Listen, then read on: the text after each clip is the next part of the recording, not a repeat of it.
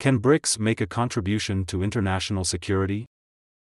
The 14th BRICS Summit is being held in virtual format in Beijing, China. Under turbulent international situations, the question of whether BRICS should indeed play a significant role in international security remains open. Numerous skeptics believe that security issues should remain outside of the BRICS mandate, because BRICS has little to contribute here, if compared to institutions specifically created to handle security challenges. Their arguments can be concluded as the three following aspects. Firstly, security has always been closely linked to geography. Secondly, security cooperation tends to presuppose common values and coinciding views on the international system. Thirdly, effective security cooperation is possible if the institution in question has a clear and specific security-related mandate. These arguments cannot be dismissed as irrelevant. But it is also hard to unconditionally accept them, since they reflect traditional views on security, which no longer fully reflect the realities of the 21st century. Meanwhile, these realities allow us to assess the capabilities of BRICS in the security domain a little more optimistically, even if the capabilities of BRICS have not yet been fully used. Let's start with geography. In general, security problems affect countries geographically close to each other. Conflicts and wars, as well as alliances and unions, arise mainly between neighbors.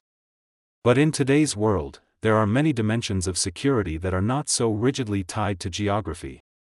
Problems such as cybersecurity, international terrorism, climate change, and the threat of pandemics do not have a specific geographical preference, they are global in nature.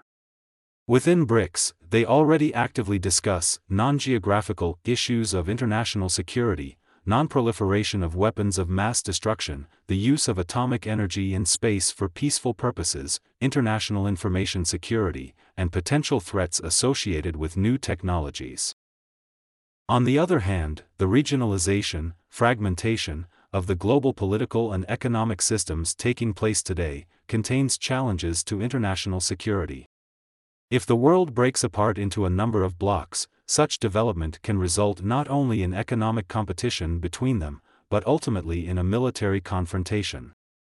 Therefore, BRICS, figuratively speaking, can help to sow the fabric of global security that is being fragmented in front of our eyes. Interaction within the framework of BRICS can become one of the factors hindering the formation of a bipolar system of world politics. What about values? Tasks related to international security are not always solved on the basis of a unity of values. Very often, the task is precisely to find a balance of interests between countries whose values differ significantly. In a sense, we can say that the composition of the UN Security Council reflects the significant pluralism of values that exists in the modern world. The notion that humanity was rapidly moving towards the universalization of Western liberal values 2 or 3 decades ago has not been confirmed by the course of history. There is every reason to assume that the pluralism of values in the world will only increase over time.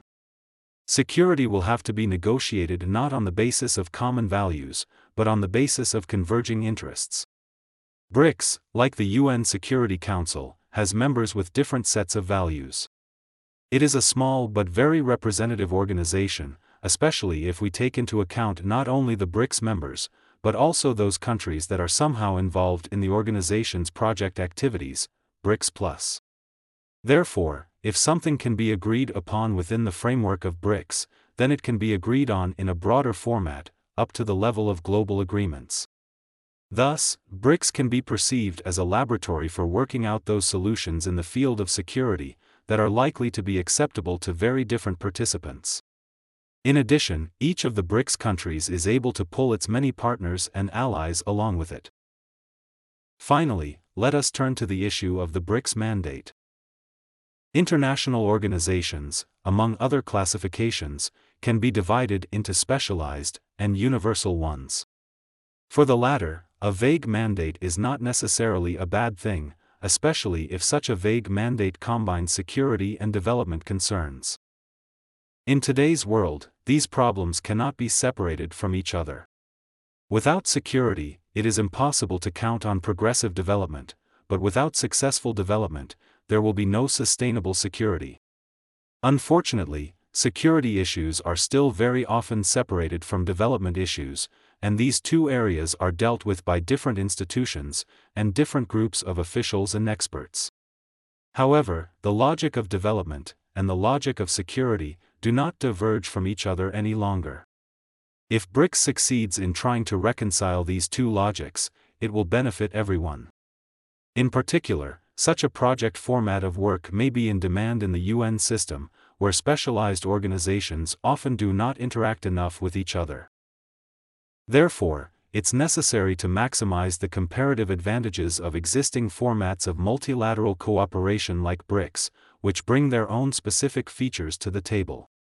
In the field of security, BRICS could well become a testing ground for developing multilateral approaches to new challenges and threats of the 21st century.